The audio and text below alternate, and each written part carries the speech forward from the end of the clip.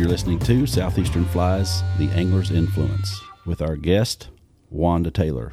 Wanda, welcome to Influence. Well, thank you, David. I've been looking forward to it. Great. Yeah. So here's what we're going to do. We're going to talk just a second, or a minute here. It's going to take more than a second, and we're going to go through Wanda's sort of resume up to this point and some of the things that she's done throughout her fly fishing career. And then we're going to get down to speaking about her influence. But Wanda was the first woman inducted into the Southeastern Appalachian Fly Fishing Museum Hall of Fame. You're the first woman certified by the IFF as a Master Certified Casting Instructor. You're the first woman Orvis endorsed guide in the Eastern United States. You were awarded the Southeastern FFF 2005 Woman of the Year Award. You're the recipient of the 2008 FFF Southeastern Council Award of Excellence for your work with breast cancer survivors with Casting for Recovery. Also, Georgia's Casting for Confidence. Your teaching and activities for the FFS Certified Casting Instructors Program. Also, you work with Casting Carolinas. And I know there's way more than this, but the last one that we have is you work with the women's veterans of the Project Healing Waters. That's correct. So what do you do in your spare time? Fish. You fish in your spare time. Yeah. That's quite a list of things going on. I'm going to tell just a little bit about Influence here, just for the folks that haven't listened to the podcast. So what we do at Influence is we talk to folks in the fly fishing industry. We don't necessarily talk about the businesses and that sort of thing, although that's a big part of what we all do. What we want to do is get their story about the people that influenced their fly fishing, how they got to where they were, the people, place, or thing that influenced them along the way. And that tells a pretty good story about where they are and how they ended up where they are. So that's what we hope to do today. Wanda and I are sitting so I'm going to describe this for you. It's basically it's a big building. It's the Tennessee Aquarium Conservation Institute. It's in Chattanooga, Tennessee, and we're on the Tennessee River. I could cast to the Tennessee River, and I know Wanda could. And we're sitting in a conference room that's half glass. We're right on the corner, so we can see upriver and we can see downriver. Upriver, it's pretty much grown up as most rivers that we all fish are. But downriver, I can see Baylor School. I can see Signal Mountain where I grew up, and I can see Raccoon or Elder Mountain on the left there. So this may be one of the better locations that we've been to. That's here on Influence. I go back to Susan Thrasher's place up there, being on the Caney when we interviewed her, and this rivals that, just if nothing else, just because of to me, this is pretty plush, especially for fly fishing. Oh, yeah, and you forgot about the fog on top of the mountains with the fall leaf color. It's just breathtaking. And it's December, but it's about 65 degrees. So welcome to the South. That's right. So Wanda, let's start off, and we're gonna. You said you wanted to start. Basically, this starts in your childhood, and you've got a couple of folks that influenced you, and some of those same family members on my side of the family have influenced me. So let's go ahead and talk just a little bit about your first influence. Yeah. Well, my first influence were my heroes, which were my grandmothers, and they. I've always been a AAA personality, and I can imagine at 3 and 4 I was a handful. So to keep me from asking why, or can I help you? Please, can I help you? They found that they would take me down to the creek and give me a pole and a worm and a bucket and say, when you catch something, if you'll drag it back to the farmhouse, we're going to cook it for lunch for Papa. Well, Papa was blind, and I just thought I was doing the coolest thing. So every time I'd hook up, I'd drag this little fish all the way up to the house. They would clean it, and sooner or later we'd have a mess of small little brim or bass, and my grandfather would always brag, and he'd say, I love those small ones you catch better than the big ones because they're crispier. So, I thought I was doing some big thing. But for a 4-year-old, knowing that she was bringing lunch, that was pretty cool on the farm. That is a big deal. Yeah. So you grew up on a farm. Where was town? Town was Dalton, Georgia. Okay. Yeah. But I still live on the farm. It's a 120-year-old farm place that belonged to my family. So it's between Chatsworth and Dalton. Okay. It's called the Hare Farm. I have spent a lot of time in Dalton, around the Rocky Face area, and then Ringgold, and of course Chattanooga and Signal Mountain. So the South is a diverse place, and we're fortunate to live where we live. We are. It's a great place to grow up in. And as I've learned today at the Institute here, there's a whole lot of fishing going on and a whole lot of fish that I didn't know was here. So oh no, we're really blessed to have such diversity. We are. So so your first fishing, what were you using for bait usually? Worms. My grandma, I remember I was just barely tall enough to be even with her kneecaps, my grandma. So she would take a hole in a soup can and fill it up with dirt and worms, and that was my bait for the day. So about 10 minutes of work on her part would keep you entertained and out of her hair. Yeah. Yeah, so I learned from that because, I had younger grandchildren coming up too. And so I'm thinking, let's go fishing. Yeah. Let me take you to the riverbank so I can get some peace and quiet. Yeah. So how long did that last, you think? I know you said you were 4, but did you continue on fishing? Oh, yeah. I had 10 boy cousins on the farm. So, that we were each other's playmates. And so we would fish and hunt. We had quail. And we got 10 cents for every crow that we took down off the crops with our BB guns. That was a lot of money back then. Yeah. But so they played my games and I played theirs. So yeah, I continued it into high school. In high school, I had a hard time getting a date because I liked to fish and, they weren't used to girls fishing. So I had to pretend I didn't fish. Things have probably changed nowadays. Quite a bit from when we were coming up, for sure. Oh, yeah. So your grandmothers kind of got as I like to say, they kind of kicked you out there and sent you down the road. And when did you start fly fishing? I didn't start fly fishing until the late 70s. That's the first time I saw a fly angler. And Captain Gary Taylor was that angler. And so he's been my fishing partner for over 35 years. And he is the second influence that I can like to segue into. Okay. When it comes to trout fishing and freshwater fishing, I learned everything that I know now from him. Even learned how to row a drift boat. And because we had a guide service, and there's a few days that we were short on guides. So before I knew it, I was guiding on the river just by happenstance. And I love it, absolutely love it. So you never know I call it a habit that's gone bad. It's like that's a truth. It went really bad. I never intended for it to be a professional career that's lasted my entire lifetime. But I'm very grateful that it has. So when you first started, what was it that really drew you to fly fishing? Well, I took a class here in Chattanooga at Choo Choo Fly and Tackle. Oh, yeah. And Les Kirk was the owner at that time, and he had a women's class. And so I took the class and somehow excelled in it, and he asked me to start co-teaching with him. And then I found other women that were having a difficult time being taught by a loved one or a significant other. Right. And it's just really hard. Even our own son, we could not teach him because, he thought he had to be perfect in our sight. And as people who are emotionally involved feel like they should as well.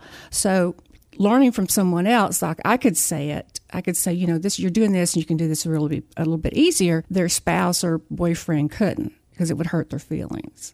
So I just got kind of pulled into it that way. When my wife doesn't fish, my daughter does, my wife doesn't. And I've always said when she's ready to fish, and I hope she does get ready one day. I think for now she's just like, there's a good opportunity to get rid of him for a little bit and get him out of my hair. But whenever she does, if she does, I'm probably going to take her to I'm definitely going to take her to somebody else. Smart man. Yeah. Because I wouldn't. It's only because I want anybody that's close to me, I want her to be very, very good. And have a chance to catch a fish, because I love to see people catch fish. That's my plan anyway. We'll see what happens. I think it's a smart plan. Yeah. Hopefully that'll be the thing. I taught my daughter, and she was a good student. She was a better student than I was a teacher. And then last year we went out, and she finally now I'm having trouble getting on her calendar. Oh, yeah. Well, that's the time, her age. But we went out last year, and I tried to coach her a little bit, and she just finally turned around at me and said, I can do this. I got this, Dad. Yeah, exactly. And she could, and she did. She's really good for no more than she gets to fish. But as you work with Gary, tell me some of the things that maybe you learned that have influenced you that he showed you. Well, mainly the presentation of the fly, how important that was, and line management. A lot of times people can get it out there, but they don't really know they're trying to emulate, an insect. And they would let the line being dragged by the water pressure, and then it doesn't look natural, and so the fish are either turned off or they know it's not really a natural insect. Line management, I think, is one of the most important things that people learn, but as an intermediate fisher person. It's hard for beginners to understand that. And it just needs more time on the water, basically, with someone who knows what they're doing and actually just watching someone else fish that's really, really better than you are. I try to fish with people that I know are better than me. And I always learn something very, very important from them. And it's like, gee, I've never thought about trying like that, And so I take home just another nugget of information to make me a better angler. So when you go to fish somewhere else, do you hire guides? Yes, I do. The first day, I don't tell them who I am because I don't want them to be pressured under pressure at all. But I always say, this is your river and I've never been on it, and I want you to teach me how to fish it. And I have no feelings on my shoulder. You can't say anything to me that's going to hurt my feelings. And I said, I just want to learn something and become a better angler. And by the end of the day, I've learned great things, and then they figure out who I am, and it's like, this was really fun fishing. I had a good time, and I thought you were going to be really bossy. It's hard to be bossy when you don't know the river, and I've done that. I've hired guides and tried to be bossy, and then Well, I think that's the number one mistake, and I hear it from a lot of professional guides. It's like, you've hired me for the day, and then you want to tell me how you're going to fish my body of water. Right, that they're on every day. And they're not catching any fish. Right. And they're blaming you, right. But they're not listening. If they would listen and pay attention, it would be a win-win situation. I was in Colorado this year and hired a guide, and for the first 10 minutes I had a fly that I wanted to fish, and he let me fish it. Mm-hmm. And then after I didn't catch anything, I was like, all right, I'm done. Now what are we going to do? Yeah. Let's fish your way now. Yeah, exactly. I mean, since you fish here 365 days a year. Right. You think. Yeah. But we ended up back on that fly that I had, but he showed me some things that I needed to do with it differently. Sure. And we caught fish. So, again, it was presentation. And that's kind of a theme that we hear from everybody that I interview is it's presentation a lot of times. Casting is really fun to watch. Mm-hmm. But the rubber meets the road whenever that fly hits the water.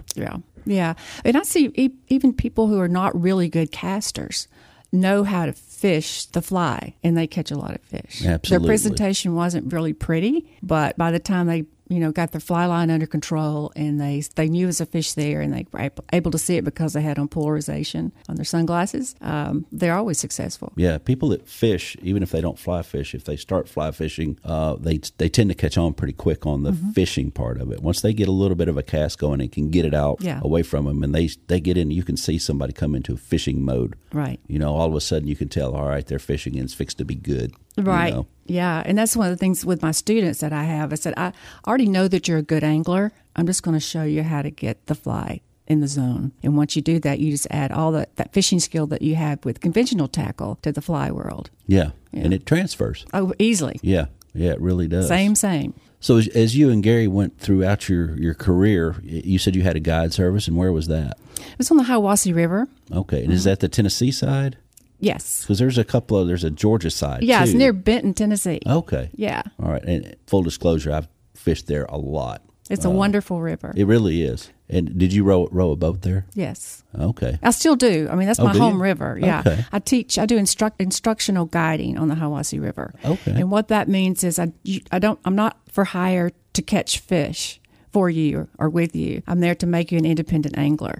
So I have a lot of beginners like father, son, or mother, daughter. They want to spend the day with me in the boat, and we read the water. Why would you want to fish here? Why would you choose not to fish there? You tie your own fly. If you do catch a fish, you retrieve that fish and release the fish yourself. And then we talk about, fly selections. And so the goal for most of those is at the end of the day that they can go fish that body of water or any body of water independently. And they're in the boat, so you're rowing the boat. Mm-hmm. Yeah, and it's really nice for small children or people, my size. I'm not a very tall person, and I weighed like a buffalo. I mean, fish know I'm in the river, but I can row across that river, and if I see fish rising and just anchor out, and we're on top of them. So sometimes the Hiawatha's wide. I mean, Yeah. It's a mile wide in some places, and it's just really difficult knowing whether they're going to have one generator or two generators to get to where the fish are that day. I've been on the Hiawassee, and I waded it quite a bit, but I took my boat down there 2 days. And by the time I finished crashing down through the stair steps and then into all the other, it was terrible. Yeah. I was not ready for the first day. The water was up. I just did from the top up there at Down the to swinging Towie. bridge down to Towie, and I was like, okay, I got this. It's not a big deal. Second day we started at the top again, and before I got to the stair steps, I was like, I'm having to pay attention. So and that's where you learned to row a boat then. Yes. Okay. So you and Gary had a guide service. One day you needed another guide, and there you were, and you were off. well, that's not how it really started. How it started was we had 6 guides on staff. And maybe one of them, their wife would call me at the office and say, I'm going into labor. I need John. And there was no cell service, and there still is not any cell service reception in the canyon there. Right. And so the radios, we might pick up within a mile, but if they were apart, there's no way. So I'd have to get in a boat and row down and find John and say, sorry, John, fishing day's over. You're about to be a father, And so after I had rowed into the river, I thought, well, I'll just fish my way out, right? And I'd love it. I mean, I fell in love with that river and with trout fishing and with rowing a boat. It's an easy place to like. It is. It really is. It's beautiful. Well, let's go ahead and talk about the Tennessee Conservation Institute. The Tennessee Aquarium Conservation Institute. That's where we are today. The rivers of the southeastern United States harbor some of the highest freshwater diversity on the planet. The Institute works to restore and protect southeastern aquatic ecosystems and the animals that live here. The Institute conducts research to identify which southeastern waters have the greatest biodiversity. As part of the Tennessee Aquarium, the Institute educates the general public on freshwater issues, helps to train the next generation of freshwater scientists, and advocates for freshwater conservation in the community and beyond. The Institute partners with a lot of folks. Here's a handful of them. The U.S. Fish and Wildlife Service, TVA, U.S. Forestry Service, TWRA, Trout Unlimited, and we're going to talk about Trout Unlimited just for here in just a second. Tennessee Tech University that does a lot of work over in our neck of the woods in Middle Tennessee, Southeastern Missouri State, and the University of Georgia, as well as the SWANY, the University of the South.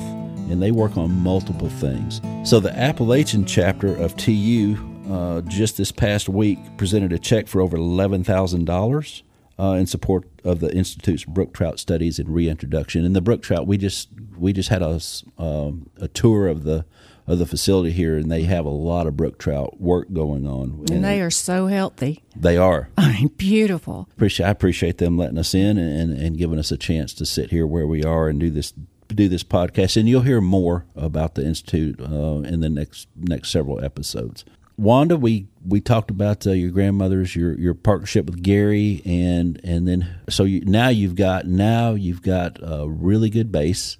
You fish several different ways, and you ended up fly fishing. You know how to row a boat. You're helping people catch fish, and then who comes next into your life? Well, Lefty Kreh, hands down. I had the fortunate opportunity at Choo Choo Flying Tackle again to meet Lefty. I didn't know it was any big deal. I just knew that there was a guy going to come and do a casting demo. And I'd had the women's fly casting class, so I knew I was pretty good. I was going to give him like an hour of my time to watch him, and then I'd probably get to go out to dinner afterwards. So that's what we ladies like to do. I'll go do anything if you're going to take me out to dinner. So I was all dressed up. I had on my high heels and my candies, and ready to go out to eat and tolerate this guy. There's probably 70 people showed up to see him cast on the sidewalk there. And I don't know who pushed me, but someone pushed me. And then here I was standing, nose to nose with Lefty Kreh. And he says, what's your name? And I told him my name. And he said, well, Wanda, I'm going to cast with you. Now, don't you try to cast the rod. I'm going to show you, something how to make it cast farther. And in my head, it's like, he doesn't know I've had this class, and I'm really good, So he started the cast. We did the back cast, and on the forward cast, I assisted him.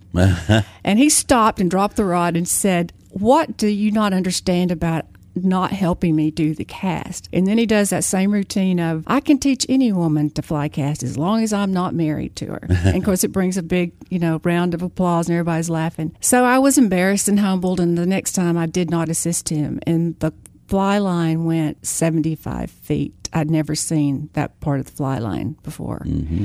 So even though he insulted me and hurt my feelings, I was mesmerized by him. And after that, I didn't see him for, I saw him at shows for maybe the next 10 years because we were there, professional level. But I'd had a horrible encounter with a company that I'd been working with where sometimes people's ethics are a little bit differently than what I thought they should be. And the almighty dollar became more important than people. And so we parted ways. And I was back in my home on the Hiwassee River, and I wrote Lefty a letter. I don't know that he had email or a fax machine or anything. I think it was way before we had so much email, but I had his mailing address, and I wrote him a letter, and I asked him a question like, how do you stay involved in an industry all these years and without being, depressed or to get down, because there's so many things that can get to you, the pressures of it. And I mailed it out, and a week later, my phone rings, and I pick up the phone, and he said, Wanda? And I said, yeah, this is Wanda. He said, well, this is Lefty Kreh. And I said, who is this? I told you it's Lefty Kreh. You're still not listening to me, are you? And I said, oh, hi, Lefty. Whoa. And I wanted to take the phone and go, this can't be Lefty Kreh, But it was. And he said, can you afford a ticket to come up to Baltimore and see me?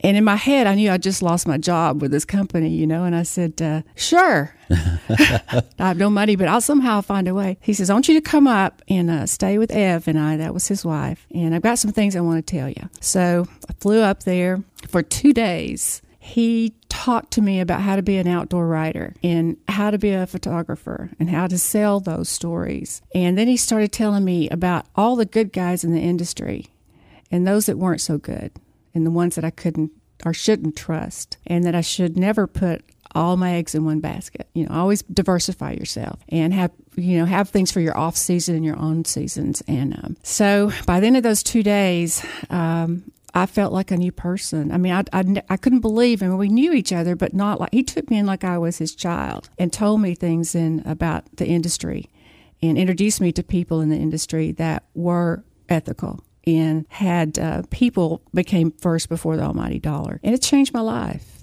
He introduced me to TFO.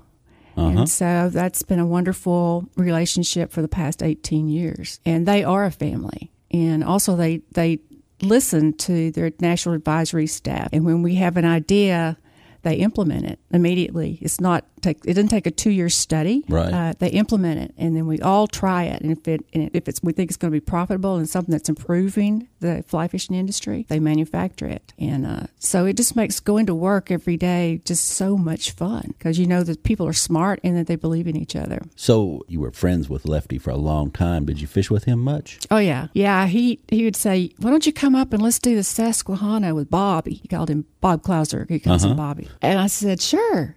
So I got to fish with he and Klauser on the Susquehanna for, I'm not sure what we were fishing for, bass probably is mainly what we caught with some of Bob's flies. But and then we came back for carp later with Flip Pallet. And he just introduced me to so many great anglers that I would never have the opportunity to fish with before. So what do you think as you're fishing with Lefty? What did you learn there from him when you were on the boat with him? How humble he is. I mean, I would congratulate him on a cast, and he'd say, well, thank you very much. Instead of, who do you expect? It's me, Lefty. Yeah. And then he'd show me how to skitter a fly or how to work a streamer a new particular way. And of course, I was just taking it in like a sponge. So again, even he was talking about presentation. Oh, yeah. Yeah. Yeah. Somebody that could cast from the whole fly line plus. Without a rod. Yeah, without a rod. Yeah, exactly.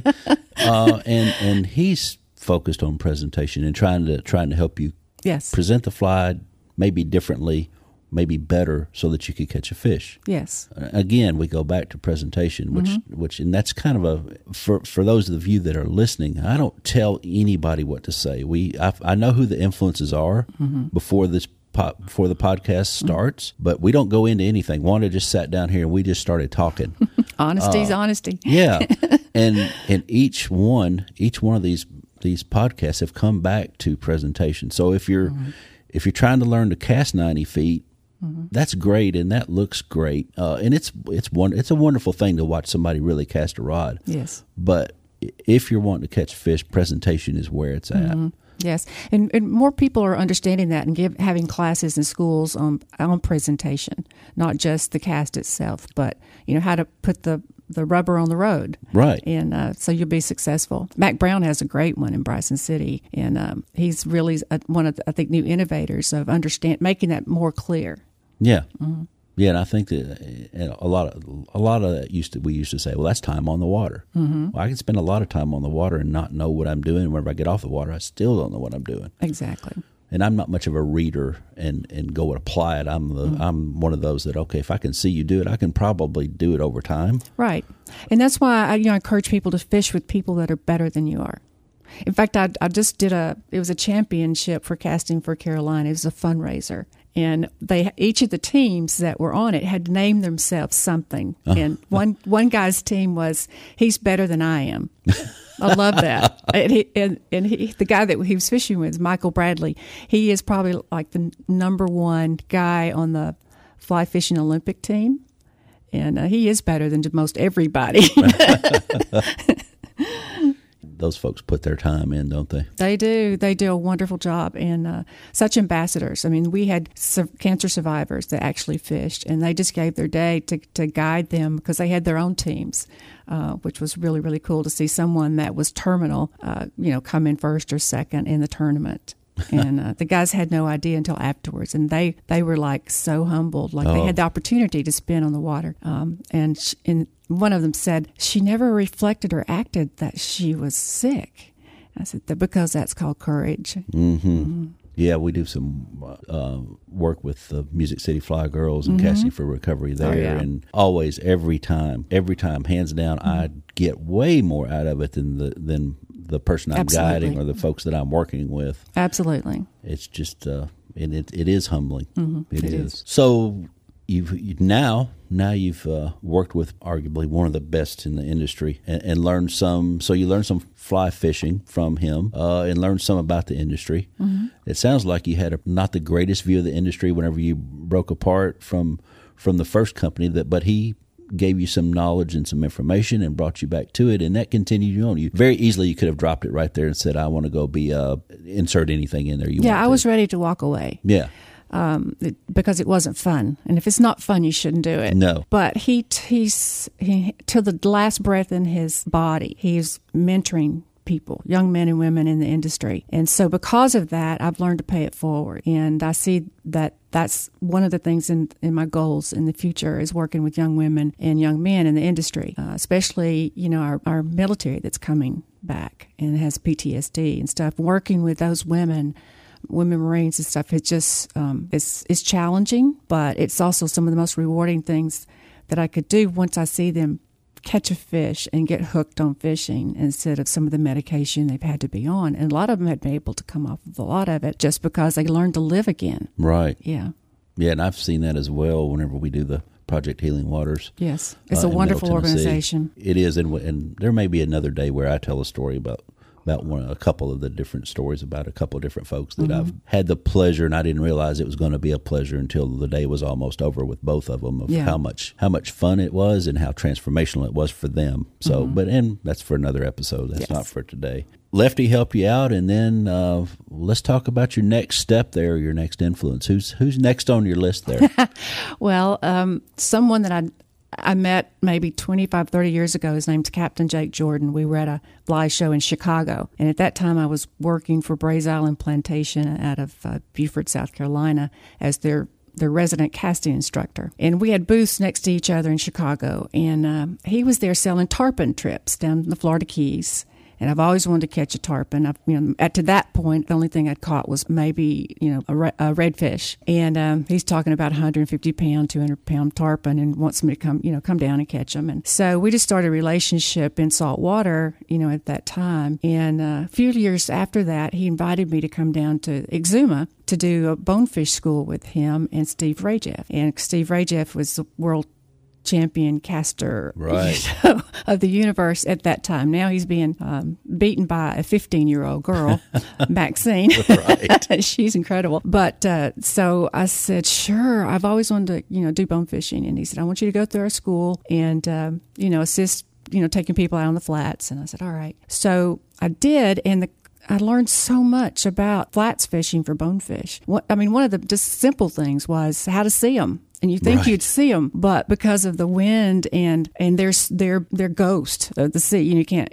He made this statement about it's like looking through a plate glass window when you're shopping to see the merchandise behind it, and that's the way you have to look for bonefish. And he said you'll probably not see the fish, you'll see the shadow of the fish, and so look for the shadows. Right. Yeah, and fishing for singles, it really did help me a lot. But when you've got herds of 1,000, it looks like a football field of footballs. Right. It's just like dark places all over the place. But just simple things like that. And, and how to actually fish a crab pattern or a shrimp pattern. All that was new to me because I'd done, dry flies and trout and fresh water. Yeah. So we just had this wonderful relationship. And he taught me a lot about albacore fishing and how to catch dorado. And 3 years ago, I went to Guatemala and we caught sailfish on a fly. I caught 15 sailfish in one day.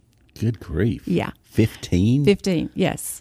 Listening to my mentor. Yeah, right. No, that's the key. So year before last, he says, he called me up and he said, how would you like to break a women's world record? I said, well, I'm not much on world records. And he said, well, I'm not either, but I was looking at it. And he said, the biggest blue marlin to date that any woman's caught on a fly was 90 pounds. And I think we can beat that in Costa Rica. And I said, well, do you have to kill the fish? Because I don't want to kill something that's a game fish. He said, in Costa Rica, it's against the law. And, you'd lose your boat, your captain, you'd be deported. And I said, all right, I'm in. So how are you going to break it? He said, well, it'll be a potential breaking record. We won't really kill the fish to make it official, but we'll have it on GoPro. And, I have an outdoor writer that's going to come and write and do the photography. And I said, I'm in. So we're on a 54-foot Maverick and went 140 miles offshore in Costa Rica and traveled all night. And the next morning, the sun was just barely coming up about 5 o'clock. And everybody hit the deck and they said, all right, the sun's up, we're fishing. So I just started coffee. And the captain starts yelling, ashore, for blue. And so I go out and grab the rod. We're casting half a chicken. Right. It's a hot pink chicken. It's a Cam Siegler fly. And they had brought the teasers in. First cast, with a blue marlin, you don't fight the fish. You don't set the hook like you do with sailfish. It's like trying to stop a freight train. Mm-hmm. So you let them take the fly, and as they turn, they'll set the hook themselves, and then just let them run. If you ever try to do the down and dirty, stew out way of fighting a fish, you'll lose every time. So he had to keep telling me, just, let it go, just relax, let it run. 50 minutes of running, and I'm seeing this reel go, and I'm losing fly line. And then there's, the backing coming out, and I'm thinking, oh my gosh. And finally it stopped. And when it stops, you start reeling like you've never reeled before. And they changed the reel instead of left hand reel like we learn in freshwater to your dominant hand, which mine was the right. And so the captain starts, looking for it, and it's still jumping, so you don't fight, you just let it go. And the fly line itself is a sinking fly line, and so the drag of that is starting to sink down below the surface, slowing the fish down. And then we can crank these Mako reels, which will stop a freight train. That's the cool part now is things that we couldn't do 10 years ago, we can do now because we have hooks that won't straighten out. We have rods you can't break. We have leader material that won't break. We have reels like Mako reels that will stop a freight train, and captains with wonderful skills. And so the captain said, I see the Blue Marlin laying on top. He's resting. He said, we're going to back down. So they start backing down. You start reeling like you've never reeled before. And the mates go into action. I get the fish within the, wiring distance. They wire the fish, release the fly, take the photograph with a selfie stick, and then the game was over. It was the most amazing morning ever. The first one I caught was 125 pounds. The little marlin. I know. Plus Jake's, I told him he'd make a great birthing coach because he'd say, breathe. Oh, yeah. Reel. Breathe. It was wonderful. Yeah. So the next morning, same scenario. And it was a 225 pound. Oh, wow. Yes. So early morning was better? Well, the bite was good all day. It was just, that's when, they would just yell, someone get a rod out, and I'm pretty fast at running. Stand back. If I got an opportunity, I'm going to be there. And the last day we were out, I hooked one that was 300 pounds, and it just kept jumping and jumping and jumping, and then it went under, and then 2 miles away, I see this blue marlin leaping, and I said, wow, whose fish is that? And for that split moment, I held on to the reel, and Jake said, that's your fish. And then it went zing pow. I don't know what, I just came over me. I couldn't believe it. I thought he was lying to me, but it was my fish. And then it showed me who was boss. Like, honey, you don't ever try to stop a freight train. Right. So what would you say you learned maybe above all else on that particular trip? That I'm addicted to blue water. Oh, gosh. Once you get a taste of something like that, whatever it is, it may not be blue water for everybody. Yeah. But once you get a taste of something like that, you cannot wait to get back. That's true. That's true. I think I've done that with several different species of fish. Mm-hmm. And I haven't caught that tarpon yet. I've had one on, but I didn't get a jump out of it. But this year was I had the most fun going to a place I never thought I'd catch tarpon. I went to St. Thomas with my mom, just mainly on a small vacation to do some snorkeling, that kind of thing. And I had some guys in Atlanta gave me the name of a guy from St. John, and he said, get in touch with him. He's got a good tarpon fishery. And I said, you're serious? And he said, yeah. So I contacted him, and I booked a day or two with him, and we had a 4-hour charter at sunset, that kind of charter. And I hooked 8 tarpon, and I got 4 to the boat. The average was 70 to 100 pounds. wow. And that's just not one of those places they're marketing like the Florida Keys. Yeah, and right. the fish aren't beat up because there's not a lot of people that fly fish there. And they also have bonefish. I mean, I was just so surprised. This beautiful, beautiful island has so many game fish there. My vacations may go a little further south, hopefully in the not so distant future. Yeah, you need to branch out there, man. Yeah, all of a sudden I have a reason to go down there. Before I was just like, I can go lay on any beach, but that's intriguing. Oh yeah, and I got to see my first brain coral there while I was there. I'm not much of a swimmer, but I can float pretty good. To see something a brain that's bigger than you, took my breath. That's a big deal. Yeah. Well, so we've talked about we went down through your life pretty good here. I'm sure that probably brings back more memories than what you were able to talk about here. We don't have to talk about every single thing. We've talked about some really nice things. And most of us, as I've said before, most of us start with a family member.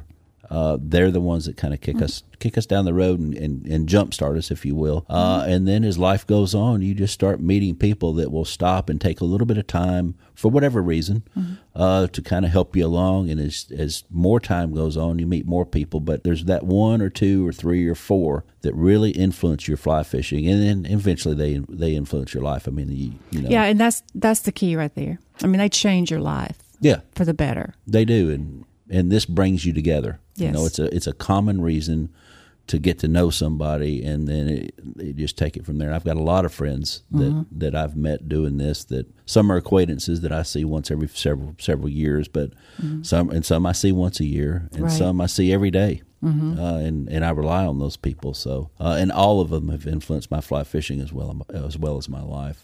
So, if there's one thing that you would tell maybe a new angler that was just getting started, maybe they're listening to this episode and they've made it this far. And if you made it this far, we really appreciate it. I know I do, because Wanda's had an interesting story, and I'm just kind of here to work all the electronics, which I hope I'm doing a good job there. We'll see. But if there's one thing that you would tell that angler that maybe he's just listening to this, maybe they've just started, maybe they've been doing it for 5 or 10 years, I don't know. What would that one thing be? Well, I'd have to know what their goal is. That's all of my students. That's exactly my first question to you. Like, what is it? What's your goal? Do you want to catch just a trout, or you bass your species, or you just want to be able to go by yourself alone into the wilderness and have a great day?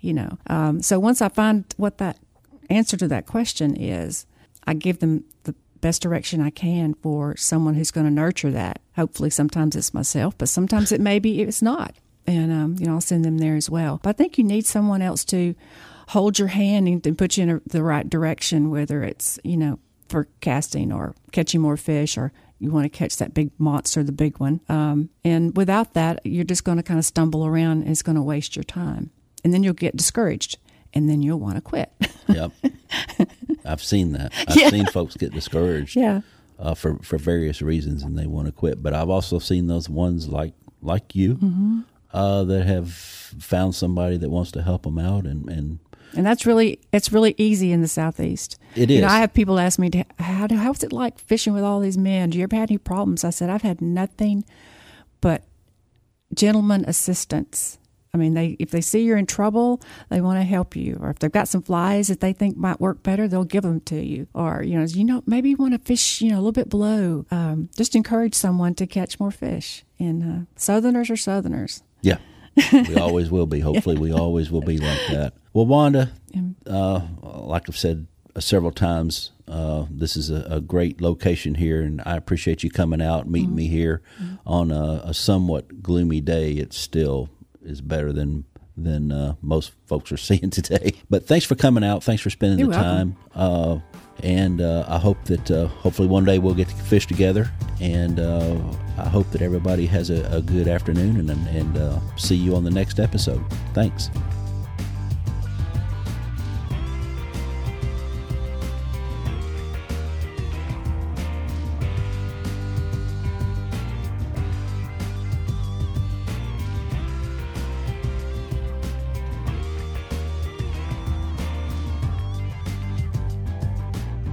Hey everybody, this is David at Southeastern Fly. Thanks for listening to the Angler's Influence podcast. If you enjoy the program, we'd appreciate a 4 or 5 star rating. And don't forget, you can subscribe for free, and that'll let you know whenever a new episode is released. Anyway, thanks a lot.